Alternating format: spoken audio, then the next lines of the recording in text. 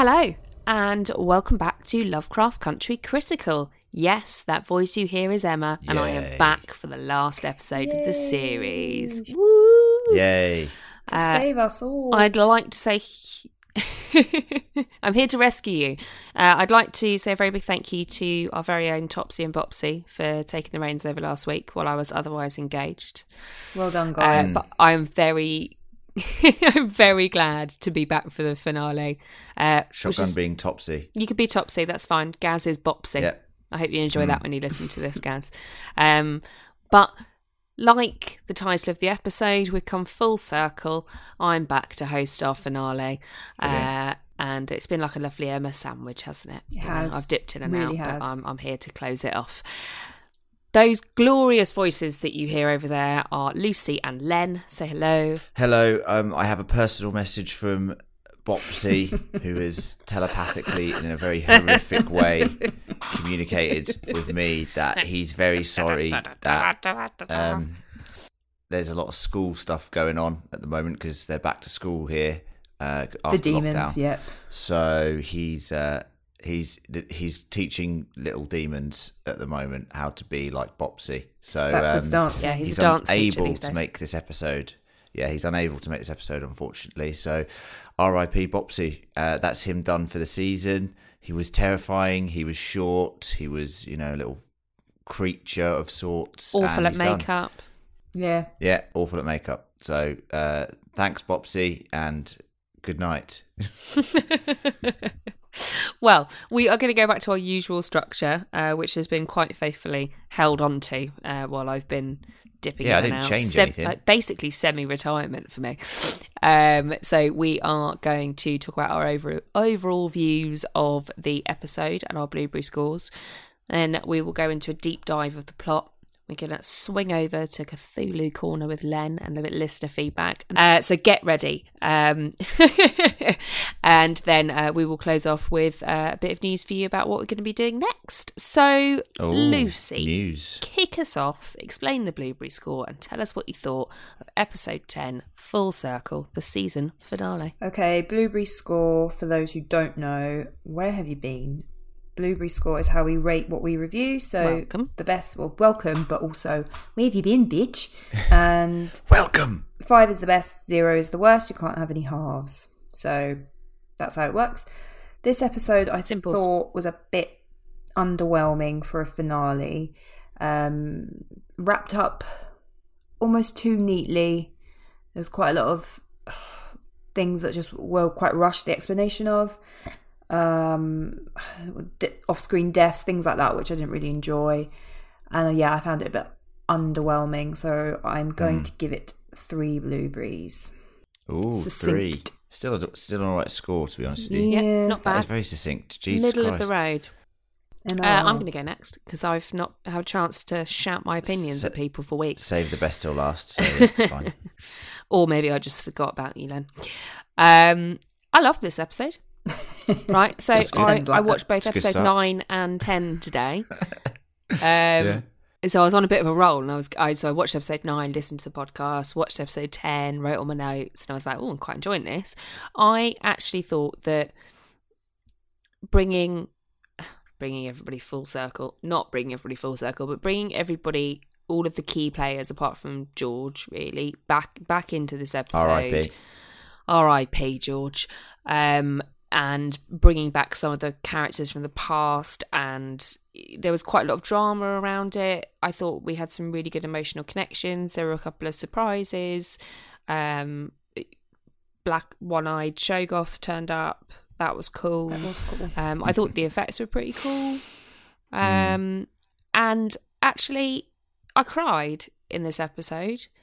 Oh, And I think sad. That's sad, sorry. that that for me is a sign of a good episode if it elicits any kind of emotion from Hey, me. I cried last week, and Me I was too. happy to say I that. cried twice today. on air, that I was Last crying week all was over the place emotional. last week. I Really cried got it. me last week. I cried at Rewind 1921 and I cried here. And I will echo what you said, actually, Len, about last week's episode, that Michael K. Williams is fucking spectacular. And he is absolutely the star of this show for me now. Oh yeah. The last 2 episodes especially, and they are freshest in my memory, he blew me away with his performances, and I really believed him, although at times I did find him hard to understand. He's got quite low. Just watch with subtitles like me. Yeah, I should do that. That's what Len always tells me to do. Yeah. I just ignore it because Len says it. So I am going to give the season finale a 4 blueberry. I don't think it was perfect. Very good. There's things I wouldn't have done. I'm still not sure why Hippolyta's got blue hair. Dorothea blue, innit? What ifs? But yeah, 4 blues, solid. Len, hit me. What you got? Yeah, right. This is it. This is the finale. So let's rattle off a monologue. So what have I written down? This is general thoughts. Okay, Len so picks this has up been the book of names. This is my feedback. I'll just enchant some sort of spell and it'll open. No, so this has been a season with some excellent episodes, and it's had some it's genuinely a show that I have never seen anything like before in terms of just the way it handled, the subtext with the fantasy / sci-fi / horror style. It's been so weird. It's been bizarre. It's been fascinating. And I think at the moment, we discussed this a lot when we first started covering the show, due to the time it's being released and everything, I think it's a very important show in the context of what's happening in the world at the moment. And I think there couldn't be a better time in terms of the messaging of this show to be released. It's a very important show at the moment. Did the finale stick the landing? I think it's sort of like... I'm sorry, it sounded like you said, did the finale dick the landing? It sounded then. just like that. No, well, it didn't dick it. Yeah, thank you. Well, I don't think it was just me. Fine. Okay. Well, did it stick the landing? It's like a gymnast who's just done a triple somersault off the horse. They're landing. They've landed it, and then they sort of almost fall over. They sort of gather themselves a little bit, and then they have another little stumble. They never fall over, but they kind of get there. And I'll give this a 4 blueberry because of that. I think, look, I enjoyed it. I was emotional, not as much as I was last week, but the episode did get to me, especially the Michael K. Williams stuff at the end. I thought that was, once again, Emma, you said it, guy's fantastic. He has been the standout for me for the back end of this season. Obviously, Jurnee Smollett's been fantastic as well, but for me, Michael K. Williams has been unbelievable. But it all felt a little rushed. And I think that was my biggest issue with it, is the fact that literally after the end of the ritual and it working, there's no sort of epilogue. Now, I'm not saying there needed to be an epilogue, but it would have softened things. Just a few scenes, a couple of years on, it would have softened things for the viewer to just digest what they've seen. And I feel like you didn't really get time to sit with what you've seen. See, I thought that was quite an interesting choice because I like the fact that we're left with no knowledge. So you can either decide, oh, it's all right because Letty's got magic, she'll bring back Tick and it'll all be fine. Oh, that ain't happening. Or it's just grim and miserable. Or, you just don't know. And I think that opportunity to use your own imagination is really brave to do that in a show, because we are so used to seeing the 5 years later, here's baby George and whatever. I like the choice. I suppose it is fitting for a show that has thrived upon jarring our sort of expectations of what we're seeing and how messaging should be delivered in a TV show, just because it's such a jarring tonal shift sometimes with this show. Maybe it's fitting that it did end that way. I will say that Gareth was correct, and I'll say it now. Yes, Dee is the robot woman from the future. So well done, Gareth, and certain sections of Reddit and theory crafting groups out there.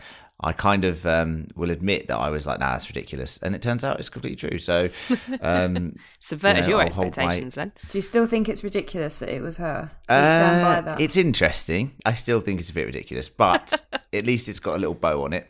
I will say, just my last thought on this, that the Dee scene at the end was such an interesting choice. And I felt that, we'll talk about it in a bit, but I felt that the moment for her was good, but the Jurassic Park mimicking shot at the end was abysmal.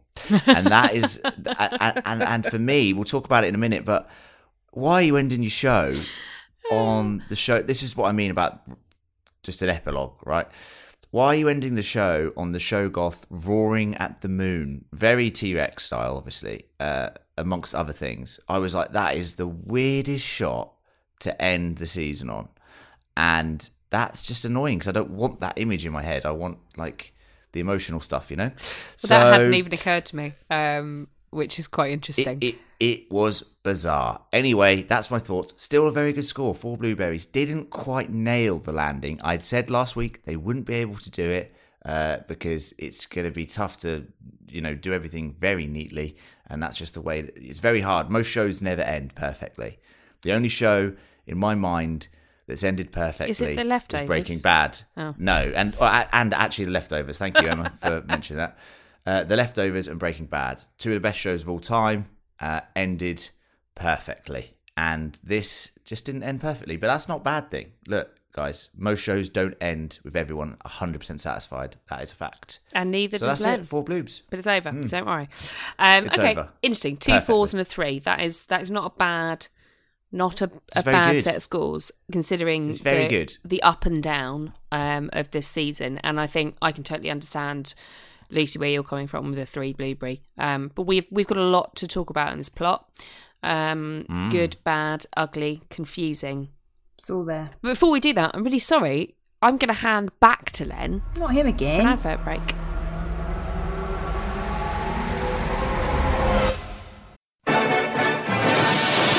Hey everybody, and welcome to your favorite show about classic cartoons from the 80s and 90s. It's Knowing Is Half the Podcast. Join Ray Stacanis, Hi! Robert Clark Chan, Ugh.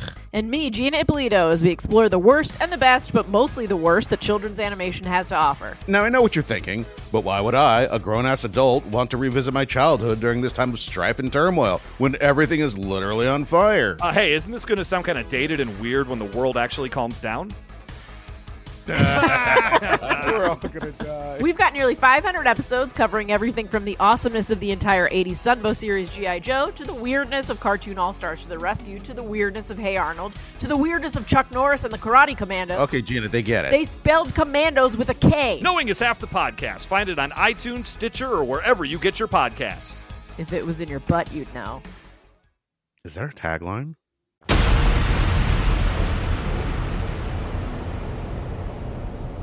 Hello, yes, advert section, and it is that time that I have been preaching about from the hilltops for the last few weeks during the advert section. The finale has arrived. Lovecraft Country is over, and so is our coverage of Lovecraft Country. However, if you want to hear our lovely voices, our British wit, our interactions of hilarity with each other, then please do search Fan Critical on any podcast app and subscribe. We have over 230 podcasts on there covering all things that you can imagine. Game of Thrones, Stranger Things, Walking Dead, Marvel films, commission podcasts. How the fuck have you not seen that series? The worst of Netflix. The list goes on. So please do search Fan Critical. The link is also in the show notes. Click that link. It will take you to Fan Critical and subscribe. We have had amazing support this season. It has been such a lovely season for us in terms of interacting with you, the listeners, and also gathering a whole new section of listeners to our podcast network that we haven't had before. So if you could please stay with us, that would be lovely, because we cover a lot of great shows, and I'm sure if you love Lovecraft Country, you will love the rest of our coverage on other shows. So that is Fan Critical on any podcast app. Also to say, if you have enjoyed the coverage this season and you feel like we deserve some sort of reward, which is perfectly normal because I always feel like we deserve rewards, you can go to www.patreon.com/fancritical, And on there, you'll see there are options to donate money to us monthly. But don't worry, it's not just for free. You do get bonus content. We've got like 20 cast episodes on there, which are short podcasts where we recast famous films with different actors.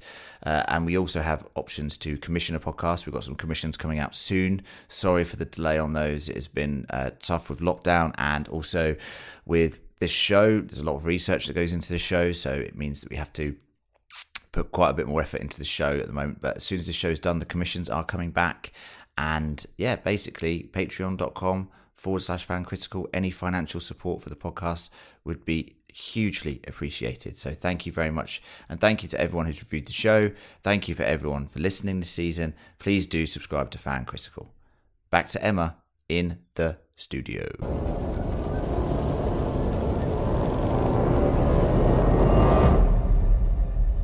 Thank you, Len. It's time to do our deep dive into the plot of this episode. So we open up with the team getting Dee back to the apartment. She's half transformed into Topsy/Bopsy again. One of my brethren, Yep. Topsy or Bopsy. Yeah, your sister. And or. Not Gaz, Dee. And they've also got the Book of Names and the incantation to open it, which Tick then reads. So the book flips itself open, turns all the pages, and it flips to the page that has the Hattie and Tick's birthmark. So everybody's seen that quite a lot? Mm-hmm. Jawohl. So then all of a sudden Tick and Letty pass out, all panic, like all hell lets loose. Everyone's like, what the fuck? And Tick is flashed back to the burning Arden mansion, where Hannah says, the answer is in your blood. Letty, on the other hand, has been taken back to Tulsa, and Tick's great-grandmother Hattie, which might be great-great-grandmother, I can't remember which, and she tells Letty that the child that she carries that has brought her there, and that they must learn about the book. Lucy, how did you feel about us immediately going away from the real world and into some fiery dreamscape? I thought it was a bit rushed, like Len said, and slightly confusing as to sort of why Letty's ancestral space would not really have anything to do with her. It's all to do with Tick and his family. I guess that's just to say that it's because she's pregnant with the bloodline of magic, as it were. It's just one of those things where I think the bloodline one magic. of the problems with the show is the kind of reliance on magic, but it all being taken so seriously. It doesn't really gel that well for me, because they're talking about all these spells and whatnot, and it's all like done with such a straight face. It's like, there's not really any like fun in this, and I think you need that if you're going to be dealing with literally magic. Sometimes I agree with that. This is the thing about the show. It's so all over the place with it. The tone is this very is what I mean. all over the Sometimes place. it's funny with the magic, and sometimes it's serious with the magic. Well, there's a really dark undertone to it, isn't there? That like, Yeah, 100%. But I've got a question for you, Lucy. Does Harry Potter talk about magic seriously? I don't know. Now listen. I don't like Harry Potter, so I don't care. But I'm just asking as a sort of query. It's not, the world that's created is not like the backdrop of racism, and it's not got very serious issues. It's got issues, but it's not grounded in this like reality that's taken very seriously. And then just the way I don't know. I just don't think it really, for me, well, and also the tone is a bit all over the place with regards to the magic, and also it's not clear a lot of the time, and the expositional dialogue sometimes. There are no rules. Yeah, and I think the minute there are get no that, rules with the magic, which is when difficult. like Letty got brought back to life, and then later on it happens again. She gets brought back to life without much. Spoiler. Well, yeah, spoiler warning for the show. Yeah. And then you think maybe Atticus will come back to life. Like you said, Len, when there's no rules or there's no sort of matrix for the rules, no foundation. There has to be rules. I remember Heroes, if anyone used to watch that show. I don't know why I've brought that up a couple of times. Classic, yeah. But it got to the point where Love it. I think it was Claire, the cheerleader, could just undo anything that happened. It's like you get into the point where there's no peril if you can just do anything you want. Well, there's no consequences anymore. Yeah, and if there aren't rules, and we said this about Castle Rock, didn't we? Yeah, we did, and I think it's obviously There needs to be it rules. suffers. That is but fair. Seeing Hannah again, and then they've been working on this spell in the ancestral space. It's a lot of information to cram in, and a lot of actually, it turns out this now works because of something I've just told you that you didn't know about. Like I don't really get on board with that. And yeah, it was just a bit, the books flied open, now they're gone. It's like, oh god, what about D? I thought we were trying to fix D. Yeah, guys, pay attention to D. I mean, yeah, I see where you're coming from, Luce. I really do see where you're coming from, and I think I would have, and this is what I said about the first couple of episodes, I'd have liked to see it stretched out longer. I think actually I'd have liked to have seen this over the course of more than one season. Because some of it's really interesting. And even if it is dark, if you can explain how it works, you can explain the consequences. I mean, we do sort of get a little bit of that from Hannah. Like, Hattie and Hannah both tell Letty and Tick in their different kind of places, different things that all add up. So Hannah explains that she used the spell Titus used on himself to hide the bloodline from magic, basically, so they couldn't be found. And then Hattie tells Letty that Hannah opened the book once more before she died, essentially to bind it so that she could stop the suffering that it had caused for her and people around her happening to other people. And Hannah talks about how the fire in this environment they're in is her anger that she passes with her, and that although magic isn't to be feared, there is control that's needed, or kind of care needed to take with it. And she has a plan. Oh yeah, and I've got a plan. Is like the end of it. I've got a plan. I just want to say that I thought the scene with Tick and his mum was very nice, beautiful, it was moving, and tender. And I forget that I know there's a lot of stuff going on here. Lucy's right. Like, there's not only have you got two different ancestral plane locations, two different sort of things going on, and then there's just that nice slow down where Tick sees his mum again and has that hug, and just that sort of that thing that never disappears from Tick is the fact that he missed his mum, and there's been a lot that's gone on with his father, and it's interesting to me that it was just that nice moment in this ancestral plane between them, and I thought that was very fitting. I thought it lovely. Was quite a beautiful reunion, actually. And that's where we next go. And Dora says that she never had a choice with George and Montrose, that they were a part of her soul, and all of their love made Tick that he has Montrose's fierce heart and George's integrity, which I thought was very true and actually really quite beautiful. And then what she says is that Hannah's spell is going to change everything, and it's a beginning, not an end.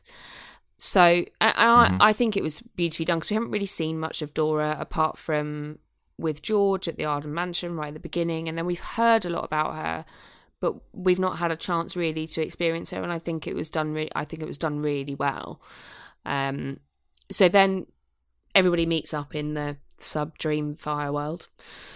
So we have Dora, Tick, Letty and Hattie, and the four of them surround the bed, which is the bed that Dee is in the actual real world, and they start concentrating on Dee to cast the spell to heal her, which works fantastic.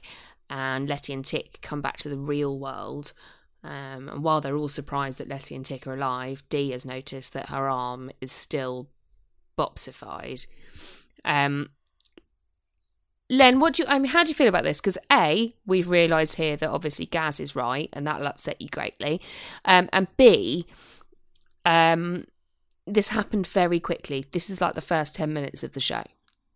I do think they needed to wrap. I do think they needed to wrap this up, because it's gone on for way too long. In the book, Caleb Braithwaite just literally goes, "Oh, there you go, I've cured it." And in this one, obviously, they've extended that storyline to mean they have to go back in time to get the Book of Names from Tulsa, which I said is very good, and it was a very good episode. But it's been this storyline spanned over 3 episodes now. It's a short story in the book, and I did feel like there's so much to get through to get a conclusion to the show. They needed to get through the D storyline now, because they've got the book, cure her, and let's move on. But it was good. It's good. Gareth's right. The robot arm thing, which gets done later, is insane. But it's kind of cool in a way when you think about what Hippolyta has been, like the journey she's been on and stuff. I mean, it is pretty cool. I was waiting for ever since I saw the arm, I was like, at the start of the episode, I was like, when are we going to see the robot arm? And then obviously it's in the very final scene. You know, that scene at the end, and we'll talk about it in a bit, but just thinking off the top of my head, it could have been a post-credit scene. I think it would have been more effective. That would have been cool. You know? Leave the last scene alone. That would have felt... Sorry. Anyway, continue. Anyway, Dee, thank God she's fine, to be honest with you. But I knew she would be. I knew she would be fine. Yeah, because I know what happens. I'm glad she's recovered. Though, I'm glad she's recovered. Well, look, things are going to start to move a little bit quicker now. So Letty, Tick, and Montrose are in the kitchen trying to work out what to do. Montrose is really against him, being any part of this, and Tick kind of comes across and he's adamant that the book he has is just another possible future. He doesn't necessarily die. We obviously come back to that later. Laugh, that there's a funny line here which I wrote down. We've seen monsters, ghosts, a magical treasure hunt, curses, the past, the future. We can't stop now. I was like, sorry, someone reviewing the show. Yeah, Recap. I was like, are you literally spelling out to the audience? Okay, so episode 3, 1, and episode 1 monsters, episode 3 ghosts, episode 4 a magical treasure hunt.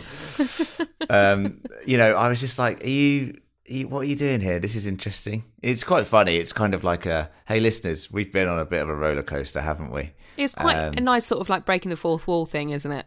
Almost. Yes, it was. It was definitely that. It definitely had the intention to go past the characters in the show and to us. I'm sure of it. So it was made me chuckle. We're going to thanks, Len. We're going to revisit our treasure hunt, watery treasure hunt, because Letty and Tick head back to her house. They get down in the basement. Tick waves hello to his Shoggoth pet. And they get in the elevator and head back down into the watery depths together again. So what they start to do here is they create a circle of salt, and Tick uses his blood to start writing symbols inside that. They write some symbols in the circle, and they start reciting a spell. Some weird old mist comes through the tunnels, and it gathers in the middle of the circle of salt, and Titus Braithwaite appears. Very interesting. Yeah. Lucy, again, I'm coming to you on the magic stuff. Titus appears in the middle of the circle, then Hannah appears, and it, this all goes a bit odd. What did you think about the ritual, the spell, what they were trying to do? I think, again, not that I expect lots of explanation and talking me through it, but, Letty's just memorised this language that can she even read it to chant this spell? They bring back Titus to chop out a bit of his body. It's just, and he's dressed quite modern, I thought. Anyone else think that? For a slave owner? Yeah. I wasn't really looking. You are right about the costuming here, Lucy. In terms of timeline, he should be wearing a cravat or something, shouldn't he? He's from early 17th century, early. I'm talking. I think it's 1712. That's what I was thinking. Or something off the top of my head. That's the 18th is when century. He's from. He did look very 1920s. There will be blood. Prospector, sort of, costuming. We digress. That's a but it kind of made me think, who is that? But you mentioned about them cutting out a bit of flesh. So wasn't he cutting out the invulnerability mark? Yeah. I thought it was from his chest. Was it? You didn't really see it, but that's what it was. Then he ate it. There's one bit of this that I really enjoyed because. Yeah, let's talk about that later because I'm well confused. So all the women turn up. So you've got Hannah, Hattie, Dora, Letty. A lot of strong women. And then That's obviously good. Tick. Yeah, good. I am loving the theme of strong good. women in the show. I think it's really good. And what I thought was quite powerful was them sending them back to the afterlife and how Tick struggled to be able to do that with his mother. So Letty did it for him. I thought that was quite beautiful. Yeah. It worked really well. There's a lot of emotion in this episode that I thought was tonally very well done. I think it built well on the last episode where there was quite a lot of like Montrose's emotion with Tommy and not being able to change and not being able to change the future rather, and that kind of fitted in with this again. He struggles to send his mum back because he doesn't want to have to, but Letty understood that she can't stay. I think the show's done a very good job of strong female characters throughout the season. If you just look back and everything, and I think what's great here is these are all matriarchs for Tick. You know what I mean? They're all sort of strong matriarchs for him. Even Letty, who's now the mother of his soon-to-be son, George Freeman. So it was fascinating to me, and it was Not George Foreman. Remember it? Really, that's what I said last week. Yeah, isn't it? it really made me laugh. Do you remember when, like, in episode 3, they called upon their ancestors to help banish the poltergeist in the basement, Winthrop or whatever? Yeah, and this is similar, but on a bigger scale with these characters, like, who are strong matriarchs for Tick. So it was great to have such, it's great. I love the show for championing female characters in this show. Yeah, it's done very well. So, totally. great. And we get another one of those. We get another couple of them as well, don't we? We've got Hippolyta, she's fantastic, and we get GR back this week, which is great. Yeah, 100%. I'm not going to talk about the fact that he jumped out the circle in front of Christina's car with Ruby in it as well, and then jumps back. We'll just leave that. I've mentioned it. We're going to head over to the flat to see Hippolyta and Diana. Why I've written Diana there, I don't know. Hippolyta and Dee. They're clearly really struggling to reconnect. Dee is angry. She's really, really angry. She feels like Hippolyta deserted her, and Hippolyta's trying... Did for 200 years. Well, yeah, I mean, that's a long time. It is a bit shitty, I will be honest. And she tells her a little bit about where she's been, and she went somewhere where she could be Orothea Blue, which is... She thinks it's going to go down well with Dee, but actually it goes down like a sack of shit. And then she says, and after 254 years, I named myself Mother and it brought me back to you. And I think that if I was Dee, I'd probably have kicked her in the shin. Len, what do you think about Hippolyta's return and her attitude towards everybody now that she's been traversing the world and she's basically a magical genius? It's interesting, isn't it? It's mad to me to think, you know what the thing is? It's that idea that we've talked about, that now anything is possible, right? So she can go to, in parallel universe theory or multiple Earth theory or whatever you want to talk about it at. The idea is that every time you make a decision, there is an alternate universe where just that one decision is different, right? So the possibilities are endless, limitless, infinite. I think they say like 300 trillion Earths at one point, or last week or something. So it gets me to the point where I'm like, okay, so they could just go to an alternate Earth where Tick doesn't die. I know this is digressing and stuff like that, but this is what Hippolyta's been through. She's been through this, honestly, infinite possible adventure. Do you think that that's made her cold? It's made her a bit, if anything, it should have made her more wise, but I think it has. But I think that, when you elevate your intelligence to a point, when we see this, the way we perceive it, when you elevate your intelligence and experience to a point of, all knowing essentially, or knowing too much, then you actually lose a bit of humanity to get to that level. And I think that's kind of what's happened with Hippolyta a little bit. Like she's traveled, she's named herself so many times that she's sort of lost a little bit of that relationship with Dee. And that's interesting, I guess. But it looks like they sort of get it back a bit throughout the course of the episode. But I guess it's just that idea that knowledge is power, obviously, but at the same time, it made her forget herself a little bit, who she really is. I think talking about that power and that kind of omniscience that she almost seems to have, and the way that that's made her almost sort of, it comes across as detached and cold, I think, because she has so much knowledge that how do you verbalize that? How do you act with that? I think that is going to change you. But for someone like Dee, I think that must be incredibly hard to manage. Yeah. I think I found Hippolyta hard for me to get to grips with.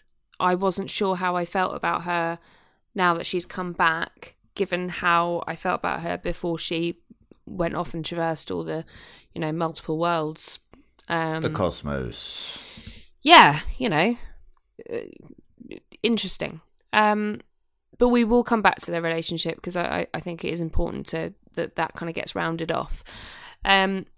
So after this, we head into George's office, so the Safe Negro Travel Guide office.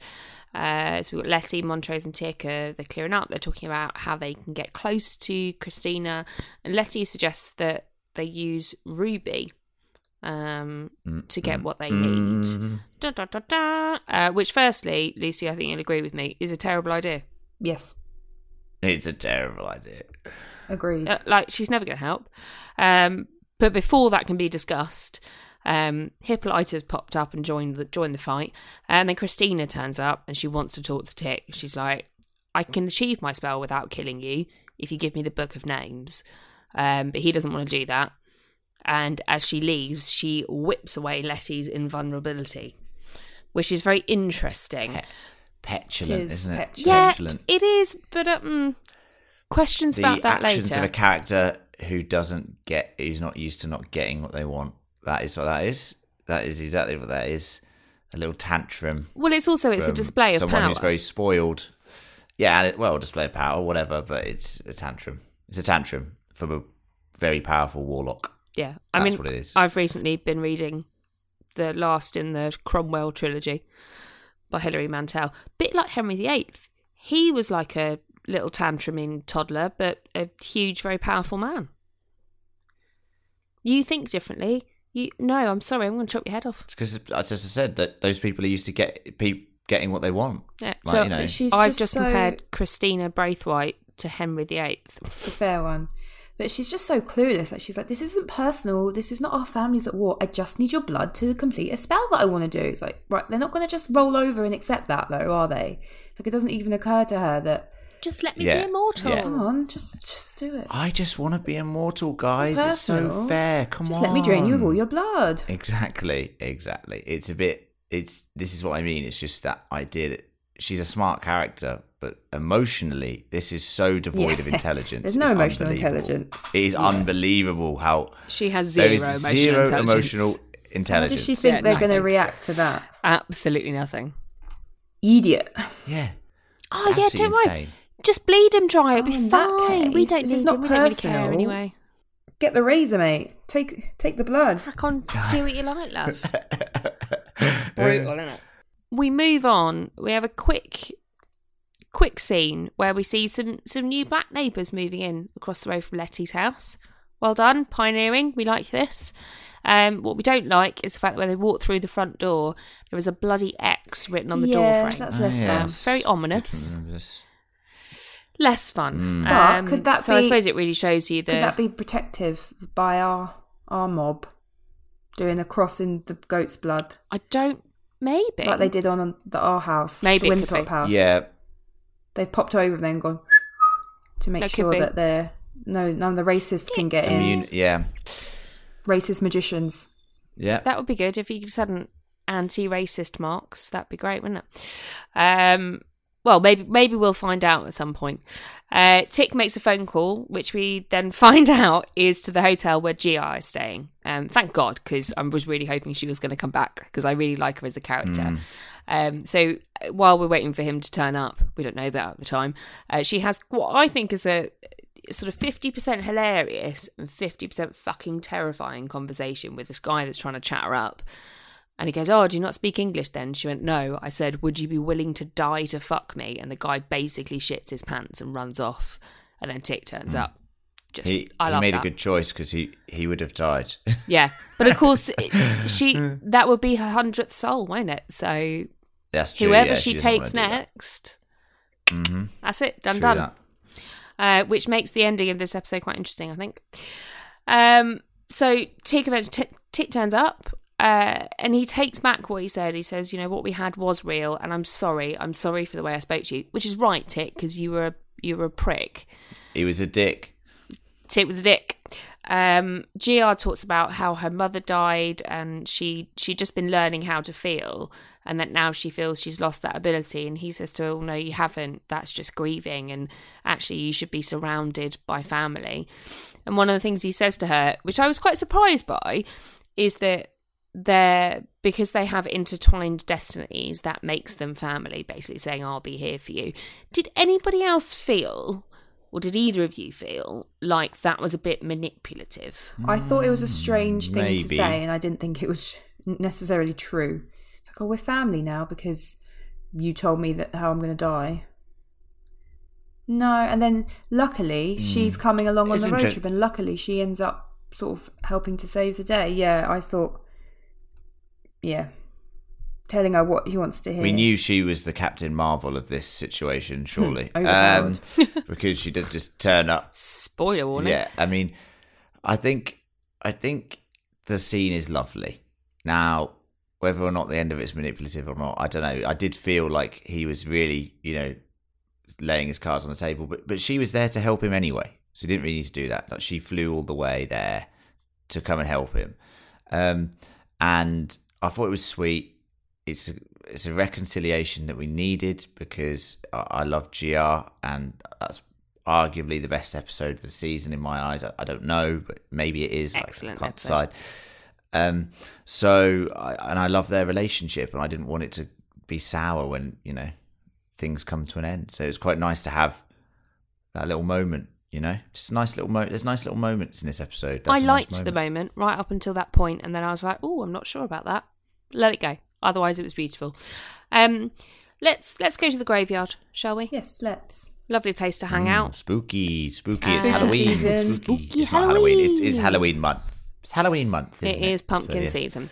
So Ruby and Letty are visiting their mother's grave, not together, separately, but at the same time. And finally, we get the answer we've been waiting for the whole of the season. Why didn't Letty make it to her own mother's funeral? She was in jail. That is good. She was in jail. But then they have a conversation about fair excuse.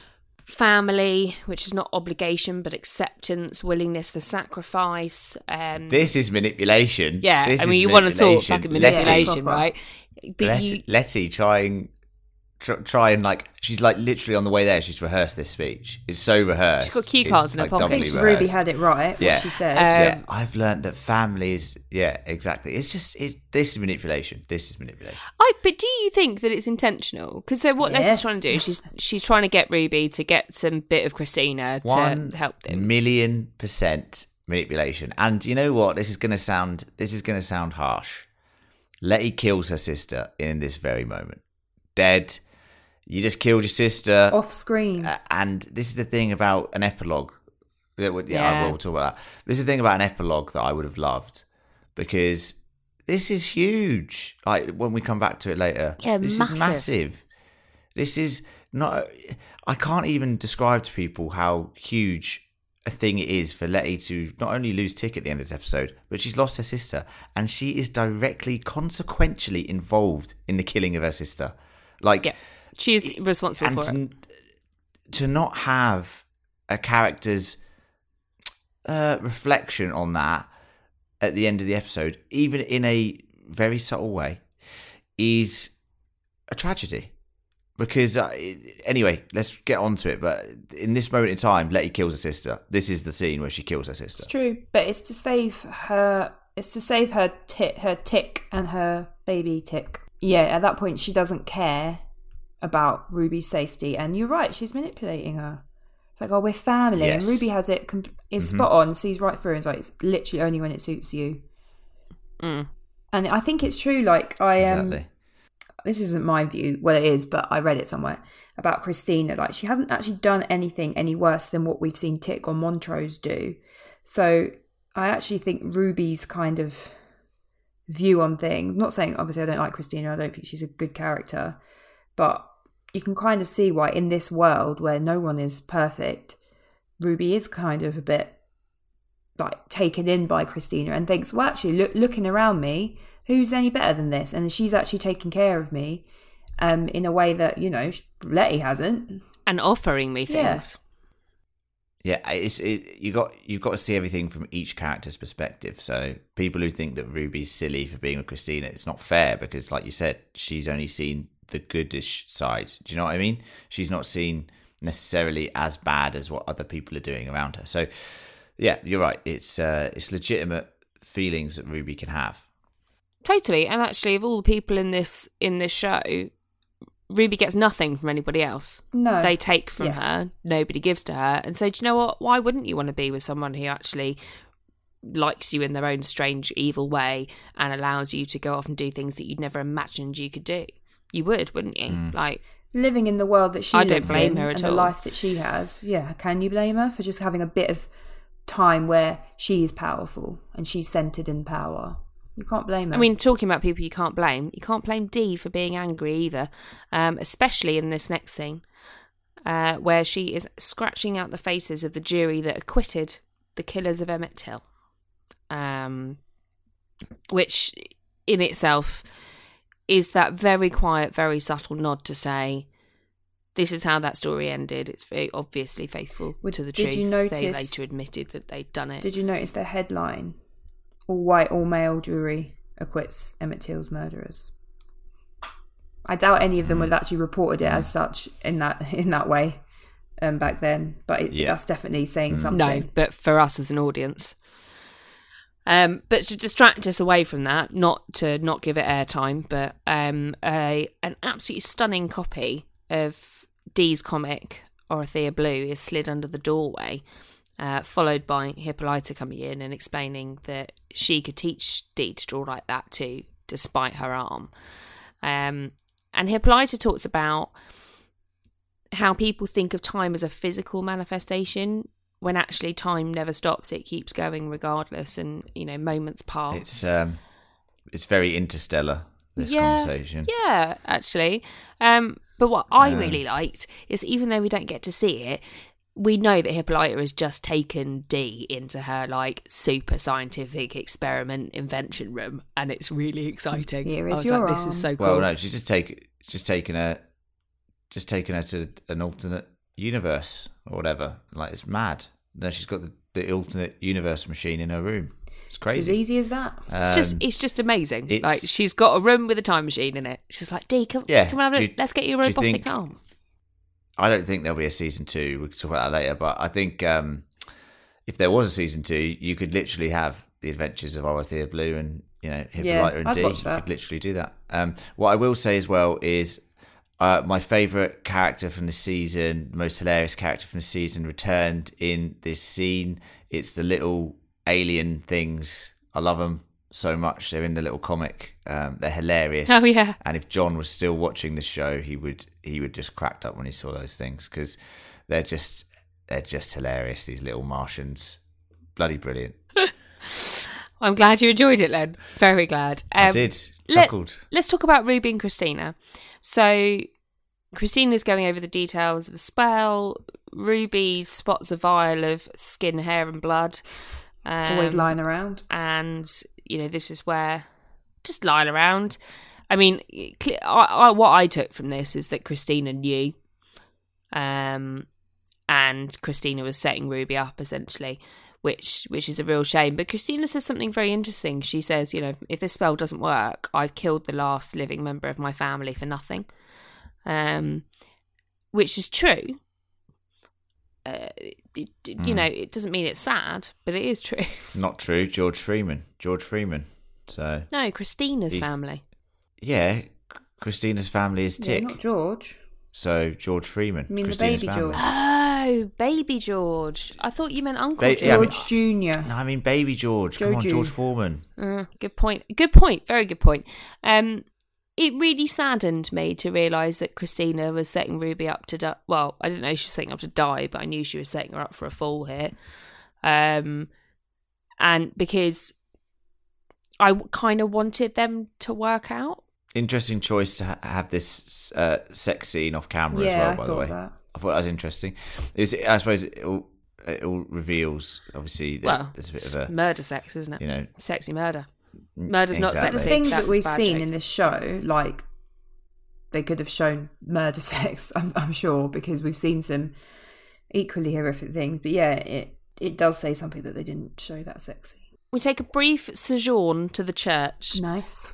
Where it seems pretty clear and is confirmed later that Tick is being baptised. Which I think is a very smart thing to do if you are of that persuasion. Tick himself is scared. He talks about wanting a lifetime with Letty, and it's interesting to me because in the book, Letty has a very strong religion. She has very strong faith, and here she seems to have regained some of that, but very late on in the show. Lucy, what did you think about the choice to put this in? You know what? I Because think it's a short scene. I think this doesn't necessarily give much. coupled with finding out that Letty was in prison, coupled with her trying to manipulate Ruby, just shows that what a hustler she is, because she had the protection of the sons of Adam with the invulnerability. That's gone. She's like, right, what else can I get? Right, what if I get baptized? Like, now, if I really believe in God, maybe that'll protect me. Like, she's always on the lookout for something to kind of keep herself going. Like, I think she's like a true hustler in that respect, and that's what this kind of made me think. Like, I don't think it's genuine. I think she's like, anything I can do that might help my survival, which is what you do when you've got a kid. Like, so I'm not criticizing her, but I just thought it was interesting that far into the show, like at the end, I finally saw that side of Letty, that she's just, she's a survivor and she'll do what she needs to do. Ruthless, I suppose. Yeah. She's a survivor, but her father was also a hustler. So Hustlers unite. Like in canon terms, I don't know if and her mother in the show. Well, yeah, her mother was and her mother, yeah, and like her mother shyster, wasn't she? Yeah, psychic. Well, fake. Yeah, so but she does whatever she needs to survive. She's lost the mark of Cain. She's trying to get a different kind of She's mark of hedging Cain her bets here with power. Yeah, interesting. She's going to need it for the journey that's about to kick off. Everybody.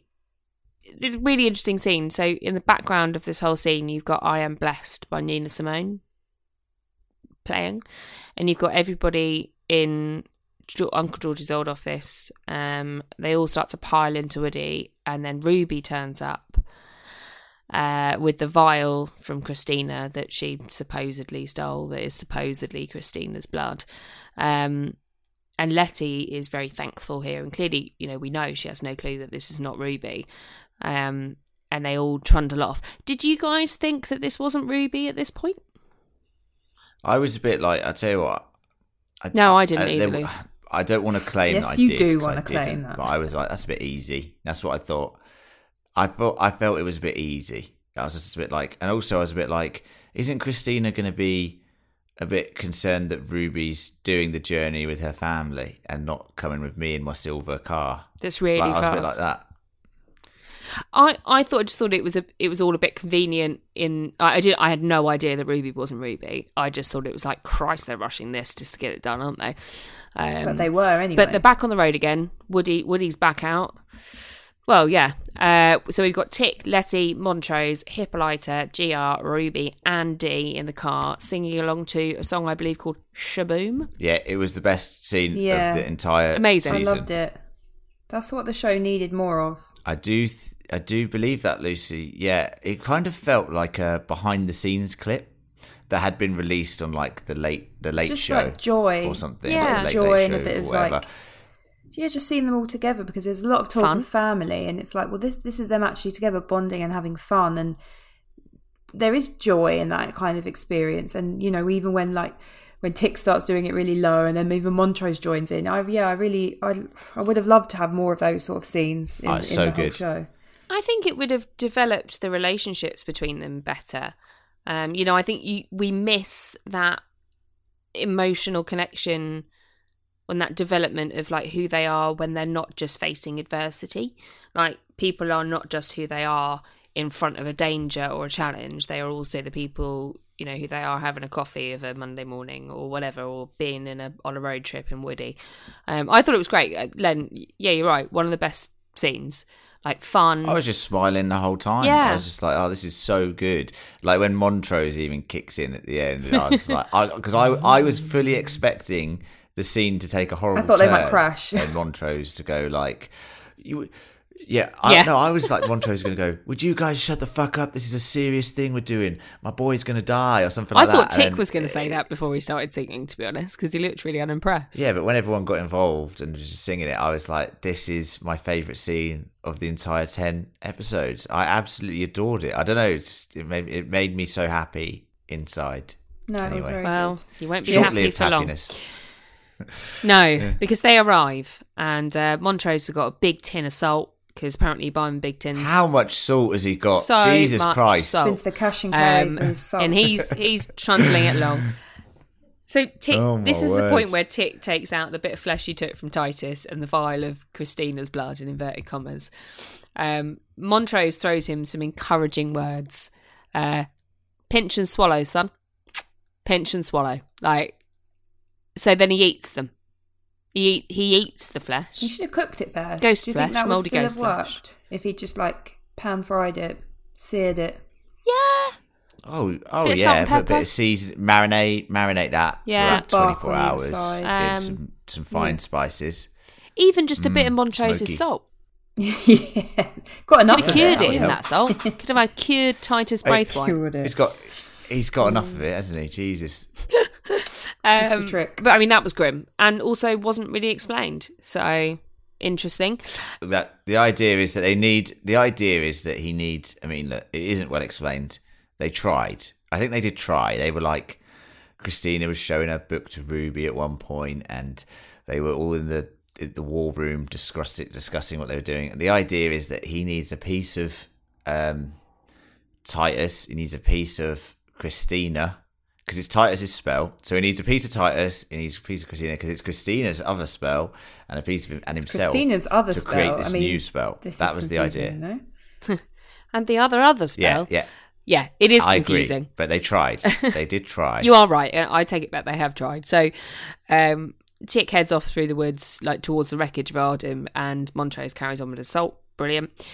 Tick arrives in the kind of rubble, and there's lit fires, a raised platform that looks like an altar. He removes his dog tags. Anyone notice that? Yeah. So he I did. He takes them I was off a bit and like, puts them in why? his pocket, and I don't know why.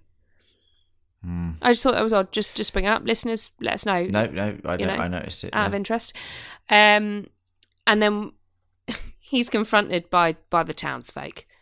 They've arrived. They're going to gently. They're weird. No, yeah, They're weird, aren't they? fucking weird. Yeah, just wrong. Yeah. To just get terrifying. To be honest, I'd have shit my pants.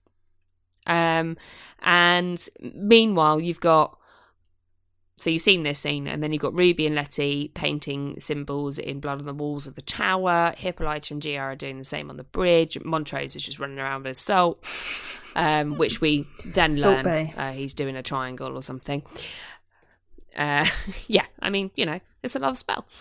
But suddenly, as Ruby and Letty are in the tower, Ruby, inverted commas, says something, and realisation dawns on Letty that it isn't her, it's fucking Rutina. That's what I'm calling her. Rutina. Rutina. Yeah, that's good. Rutina. Chris Doobie. Chris Doobie. Chris Doobie. Crisby! I'm calling her Chris Doobie. Chris Doobie's I'm calling better, her innit? Crispy. I'm calling Chris Doobie. Well, we won't have to call her that for long, because she ain't going to be around for much longer. So we've got all of these scenes at the same time, which I thought they were really powerful, and I'm smiling, but it's horrible. So we see a montage of Letty fighting Chris Doobie. Crisby is what I'm going to call her now. It's much better. Chris Doobie. And the other gang are defending themselves.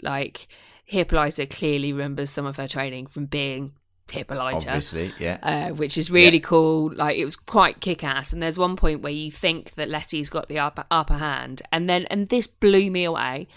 Chris Doobie throws Letty out the window. Yeah. That was Brand mad. style. What the See fuck? ya. Yeah, it was, wasn't it? And it was just, I genuinely wrote, there's no way she could survive that. The things I do for magic. No way. I was also I felt very uneasy in that scene because when they were fighting, because Letty's pregnant and she was taking gut shots every 5 seconds, and I was just like, what is this? Why are you I such was a like, dick? This is a bit mad.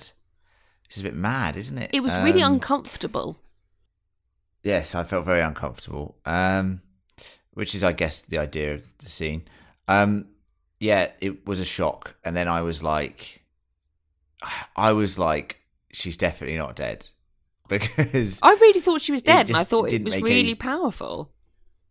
no, I thought it was, but there's no way they could have done that. Do you know what was going through my mind here? Do you know what was going through my mind?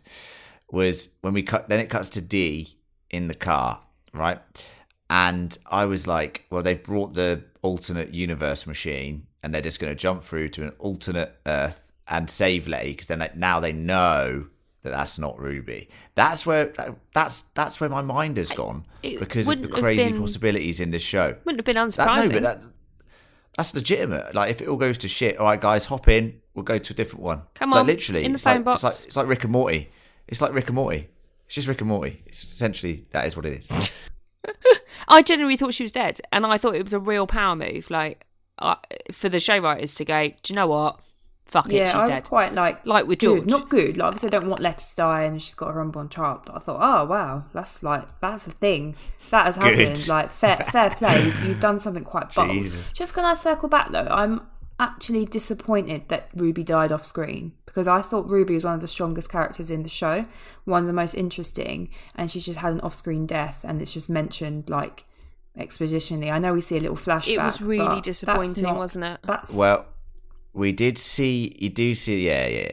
It is disappointing, isn't it? But I guess that's the idea. Is that it is like the idea that you don't always get everything wrapped up in a neat bow in life. And Ruby, the more disappointing thing is we don't see Letty react to it, other than obviously this fight scene. That's the disappointing thing. I think, honestly, that's more important. And Ruby is fantastic, but you know, it's just a tough one, isn't it? I don't know what to make of it, because I'm still digesting it all. Really, may I throw a spanner in your works? Go on. Is she dead? In my digestive she tract? Did. Because, well, that's a good question. In order to turn into her, doesn't she need to be alive? She needs to be comatose. Yeah, so she's but not dead. She's in bed, like, she's still breathing. Well, as we know, Emma, you need to be sort of brain dead for it to work. That's my understanding from the book, and that's also my understanding. I don't think she can be brought back. So, like, you know, even if she's not technically dead, I don't think she can come back, because she's being just kept alive through probably magic. Okay. All right. I'll take my spanner back then. Your works can continue to take it back. Stroll on. Yes. Get the spanner out of my works. Right. Let's head back to Tick. He's shirtless. He's trussed up to some contraption. Christina turns up in a very inappropriately coloured white dress. Cliche. Yeah, I mean, for a spell that's going to involve blood, you've not thought about your dry cleaners, love, have you? There's a sword. Everyone else turns up. It's all quite dramatic. Lucy, did you like it? Did you feel the tension? I didn't. Were you worried about it? I didn't know what was going to happen, but one thing I would like to say is Hippolyta, infinite wisdom, infinite power, did fuck all, just stood there. So that was really annoying, because they built... Why didn't she just bring some sort of like future gun that like targets everyone? Do you know what I mean? I know Christina's that annoyed me. And I was thinking, yeah, but she could have done something. Gia, use your tails now. Get them out for the lads.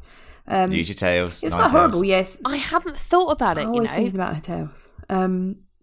Seeing his arms slashed open was pretty horrible. And I did wonder, like, well, who's going to save him? Maybe Hippolyta or Gia and her tails, but nobody bothered at that point. Yeah, there was tension. Didn't know what was going to happen. He's resigned to death, though, isn't he? Like you get told it in the first scene of the episode, that when his mum says, you know, he says, "I don't want to die," but you have to. Basically, is the situation, and well, literally, that's essentially what's said. Well, yeah, I mean, it's kind of that you all have to die, and then he's been told multiple times he's going to die to save his family. Yeah. So I think he's just accepted it, hasn't he? Yeah, and the audience has been told, you're going to die. Like that, he's going to die. So it's just like, you know, I was expecting him to die. I wasn't expecting him to live through this, because if he did, I felt that would have been a bit of a cheat. Like, I know, once again, there's no rules, but I felt like he had to die for this. It was a sacrifice, and we'll talk about it now. Like Tick's, it's a moment. Like his sacrifice for the greater good of, you know, of all black people is, you know, is similar to like civil rights activists who sacrifice their like safety and stuff like that. You know what I mean? Well, in that moment, it's that idea of sacrifice. That moment itself actually is really powerful on a personal level. Not for me personally,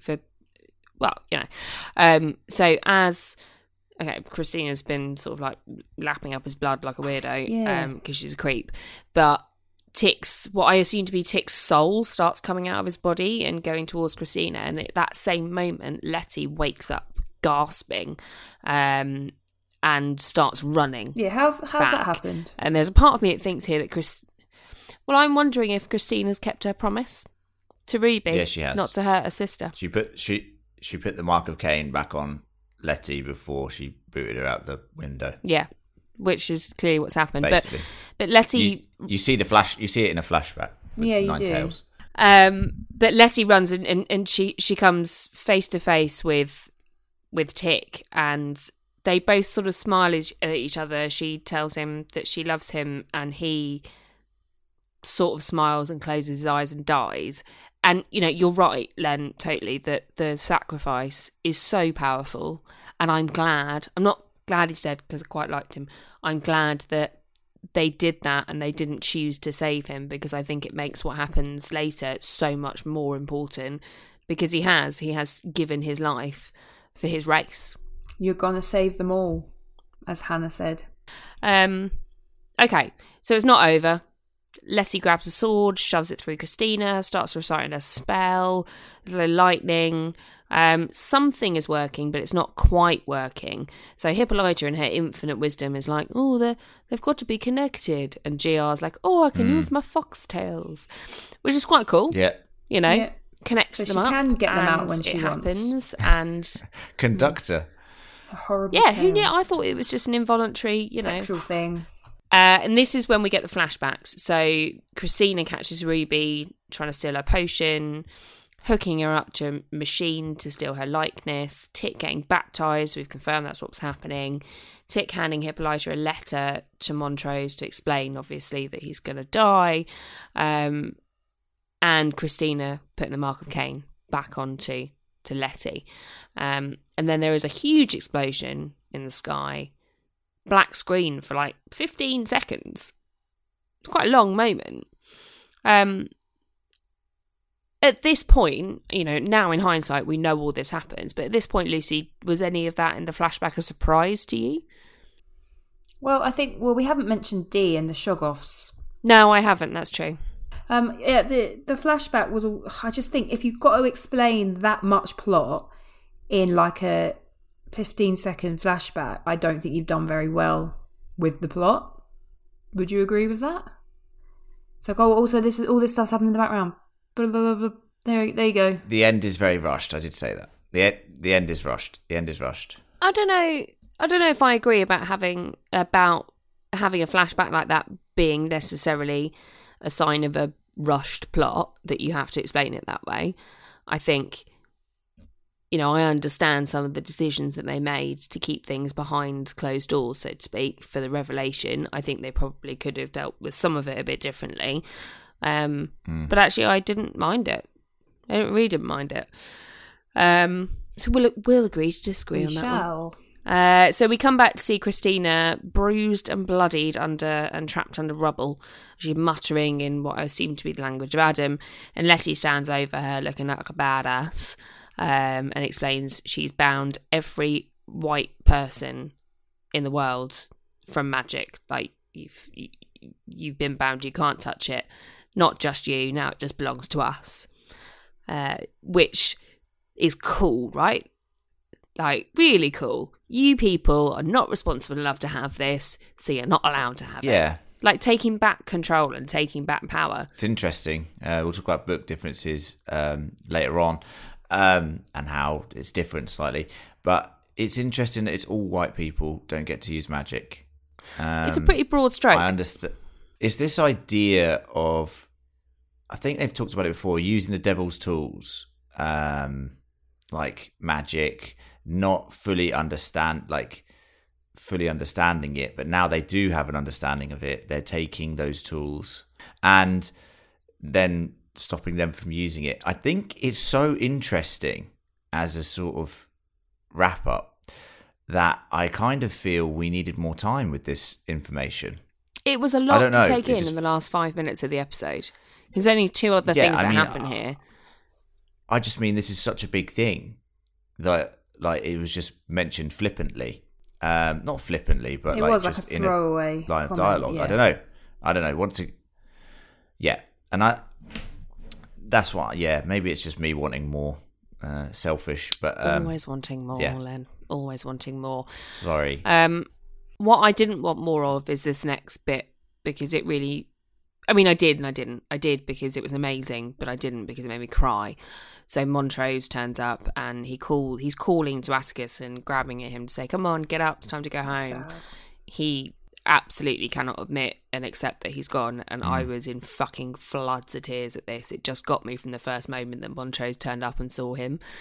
And Hippolyta hands him a letter, which is the letter that we saw Tick hand over, which is read over their journey back to the car carrying his body. And I'm going to read it to you, see if I can elicit some more tears.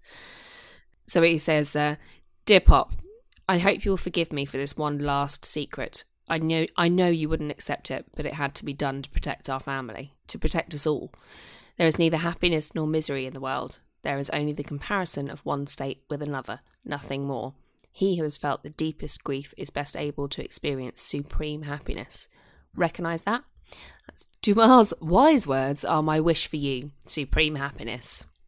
Yeah, teach my son new ways of living instead of repeating what we've been through. As little George's grandfather, you have a second chance to be the father you always wanted. Don't waste it. Love, Tick. Now, I'm welling up. Yeah. Oh, it's so good. It's good from Michael K. Williams, just the way he handles that scene and his acting, I thought was just heart-wrenching. And he's been my favourite actor this season. I know his character's so complicated. We can't excuse some actions that he's done, but he's had beautiful moments as well. And this is a beautiful moment that I think this is one of the moments that will stay with me the most when I think about this show. So that says it all, really. And I loved it. I loved it. That this felt like the end. This is where the episode should have ended.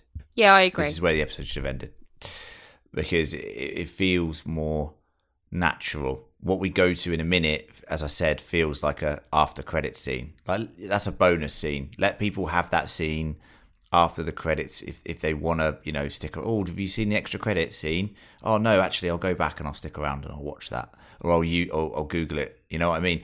Like it just feels a bit disconnected. It feels like we've got this heavy moment right now. This heavy, beautiful moment. This reconciliation between father and son. And then we go to something that's very camp in a minute. Anyway, well, there wasn't really much chance to digest it, was there? It was a heavy hit, and then almost immediately, Dee and T'Challa the Shoggoth turn up. Awesome, he's awesome. I do love him. Dee pulls out her robotic arm and throttles her to the point where her throat bursts, which is sick. Explodes. Yeah, rank. I quite liked it, though. I think you're right about the placement. I think it should have been post-credits, or at least we should have had a bit of time. But I thought it was kind of cool. I feel like that for Dee is her way of going, fuck you for Topsy and Bopsy, mate. No, not just that. She killed George. I'm thinking about recent things. Well, her dad. Fuck you, Christina. It was her dad that killed George. This is for George.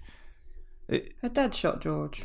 Yeah, it was. It wasn't Christina. the Braithwaites, whatever, Letty. Artem, it's all related to I think it should have been Letty that killed her. Why did they have to turn Dee into a murderer? Yes. It should have been Letty. Do you know what? This is interesting. It's an interesting decision because, yes, Dee does need the revenge for her father and all the horrible magic that's been used against her. But it felt so weird to me because these two characters have very rarely interacted, in terms of ever spoken to each other. It is bizarre.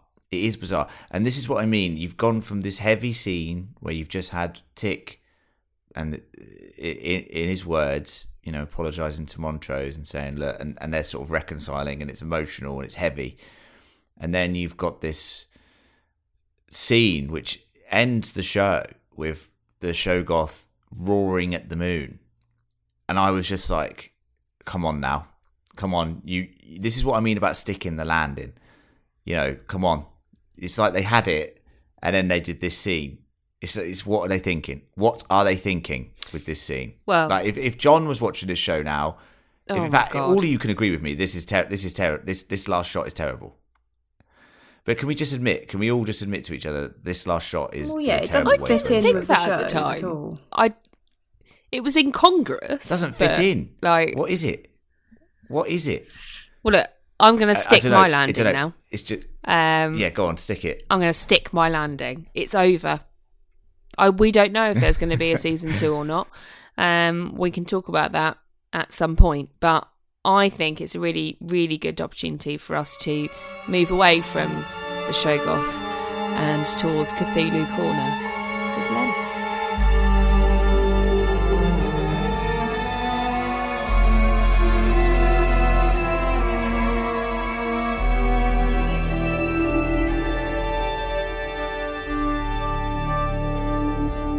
Hello, welcome to the final Cthulhu Corner of the season.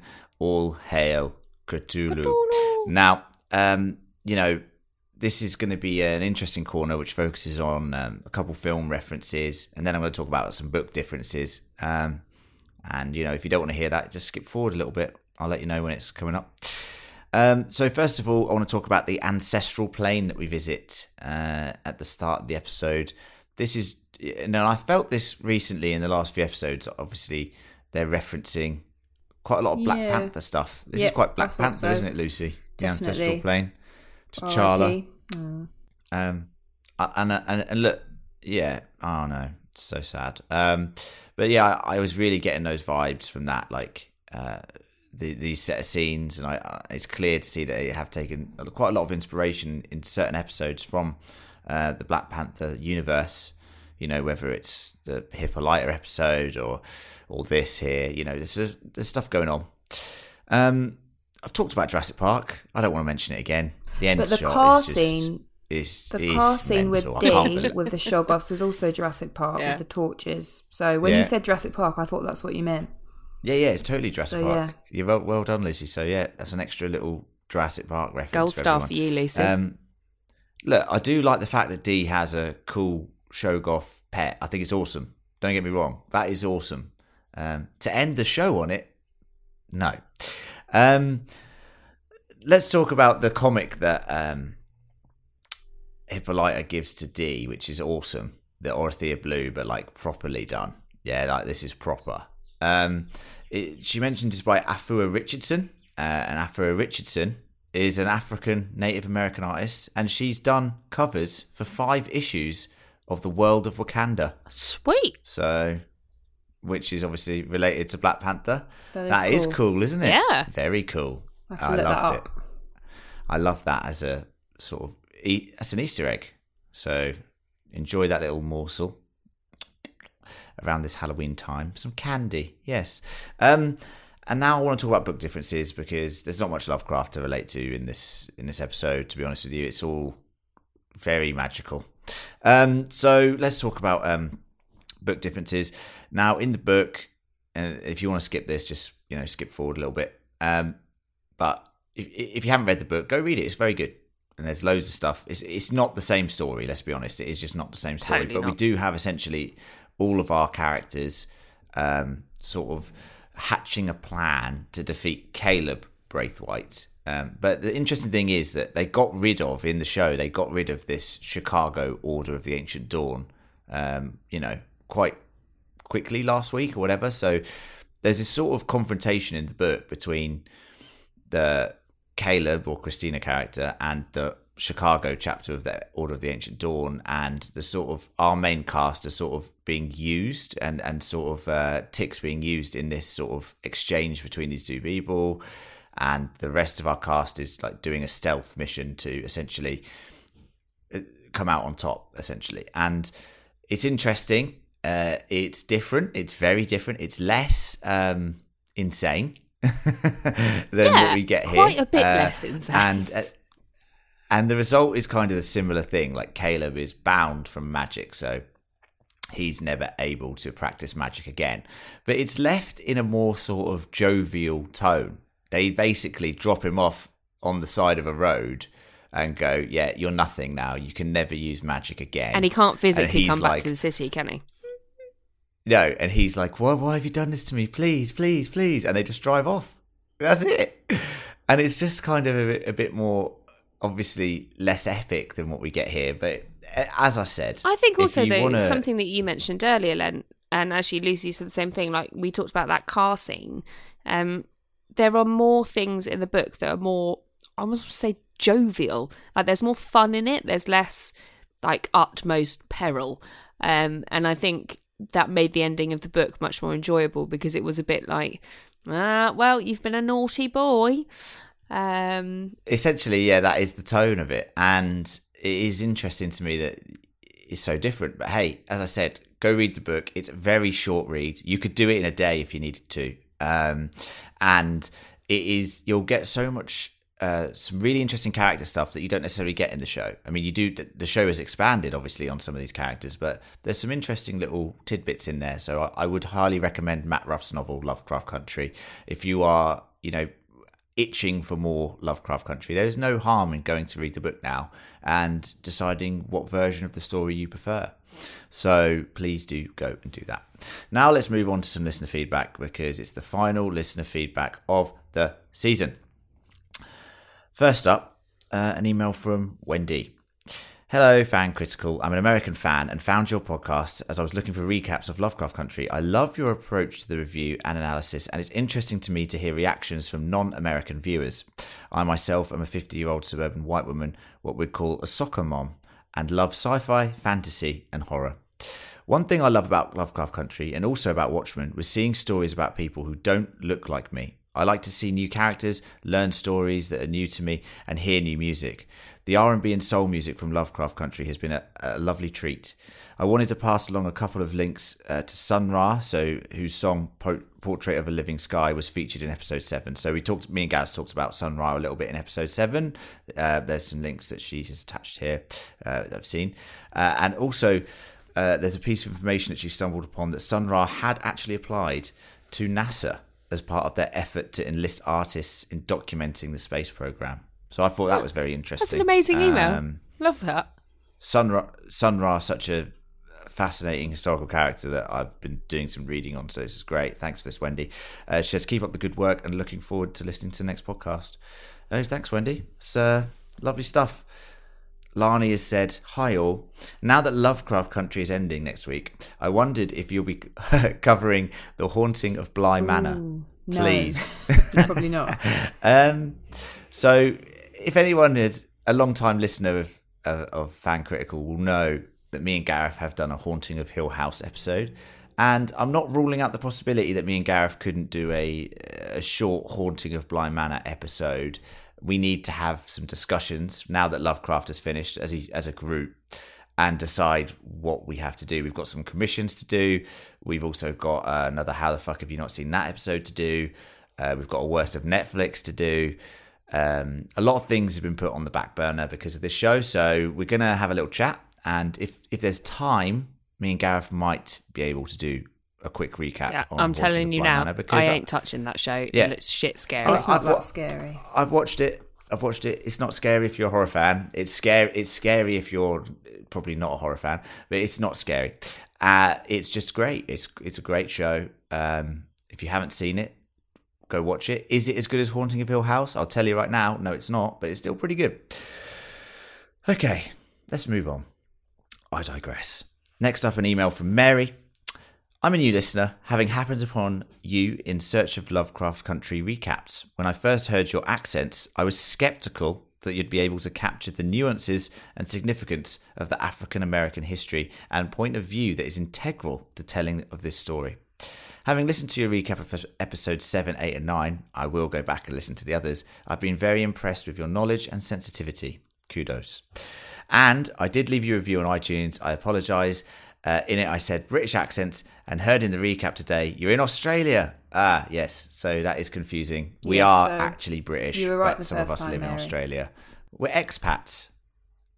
So you're right. So don't worry. And thank you very much for the review, Mary, and your kind words. Has been a very difficult show to cover for us because, as I said, we've been learning as we basically record and before we record, and the show has been educational for us as well as, analysing it from a technical standpoint of just being a show. So it's been an interesting ride, right, guys? Yeah. Definitely has. We've had another email from John Foster Bay. Thank you, John, for your dialogue this season. He said that we might have missed something. I don't have time to read it all because we're running way over, but I will notice the fact that me and Gareth might have been wrong about something. So, guys, I think you may have really missed a couple of points in the latest episode. Let me start with the time travel decision. They had to return to Tulsa at exactly the time of the massacre. Remember, Montrose leads Tick to the park to witness the death of Montrose's friend. Tick had to be there at exactly that moment. If to save his father, uncle and mother, and in order for Tick to be born. If Tick had not returned to that moment, Montrose George and Tick's future mum would have died and Tick would have not been born. I actually thought this was kind of neat and dealt with the time travel paradox. Some would say that you can only interfere with the past if it brings about already identified future.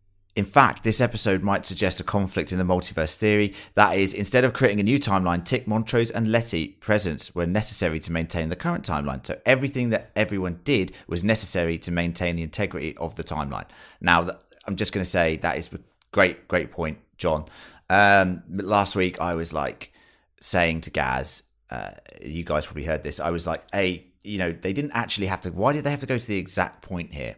And obviously, John's right, because Tick wouldn't be born if he hadn't gone to this exact point. So my argument was that the characters had no reason, because they didn't know this information. They didn't know that Tick was the mystery man that saved them.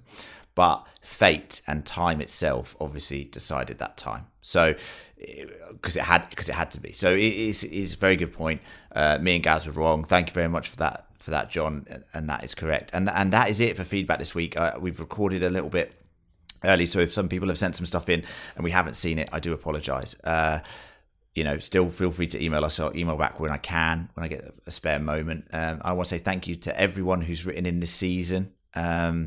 It's been, like I said, educational. We've learned so many different perspectives, different takes on episodes that we don't have the knowledge of, and it's been amazing to have a dialogue with the listeners. And I hope that you guys, as I said, continue to write into us at fancriticalpodcast@gmail.com, and keep listening to the other content on Fan Critical, because that would be amazing to have you guys along with us on other journeys, because we like going on these journeys. So to have you guys along would be fantastic. So please do search Fan Critical on any podcast app. And back to Emma in the studio.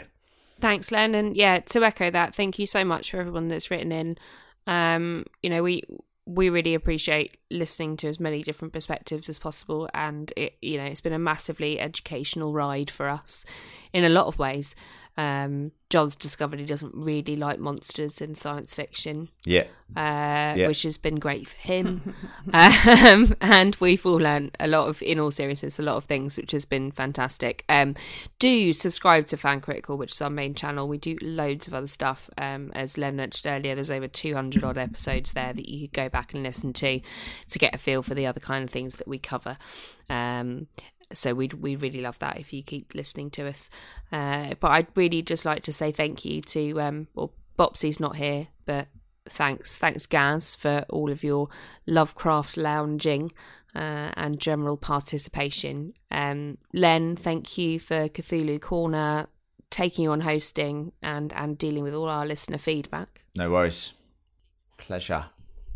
Lucy, thank you for your insightful and enjoyable input right the way through the season. It's been a pleasure to go on this journey with you guys, but it's time for us to say a final farewell. Bye. Goodbye, everybody. Goodbye, everyone. It's been a roller coaster. It has. Stay safe, guys. With us. Luckily, we all had seatbelts. Safety first. Stay safe, and we'll see you on the other side. Everybody.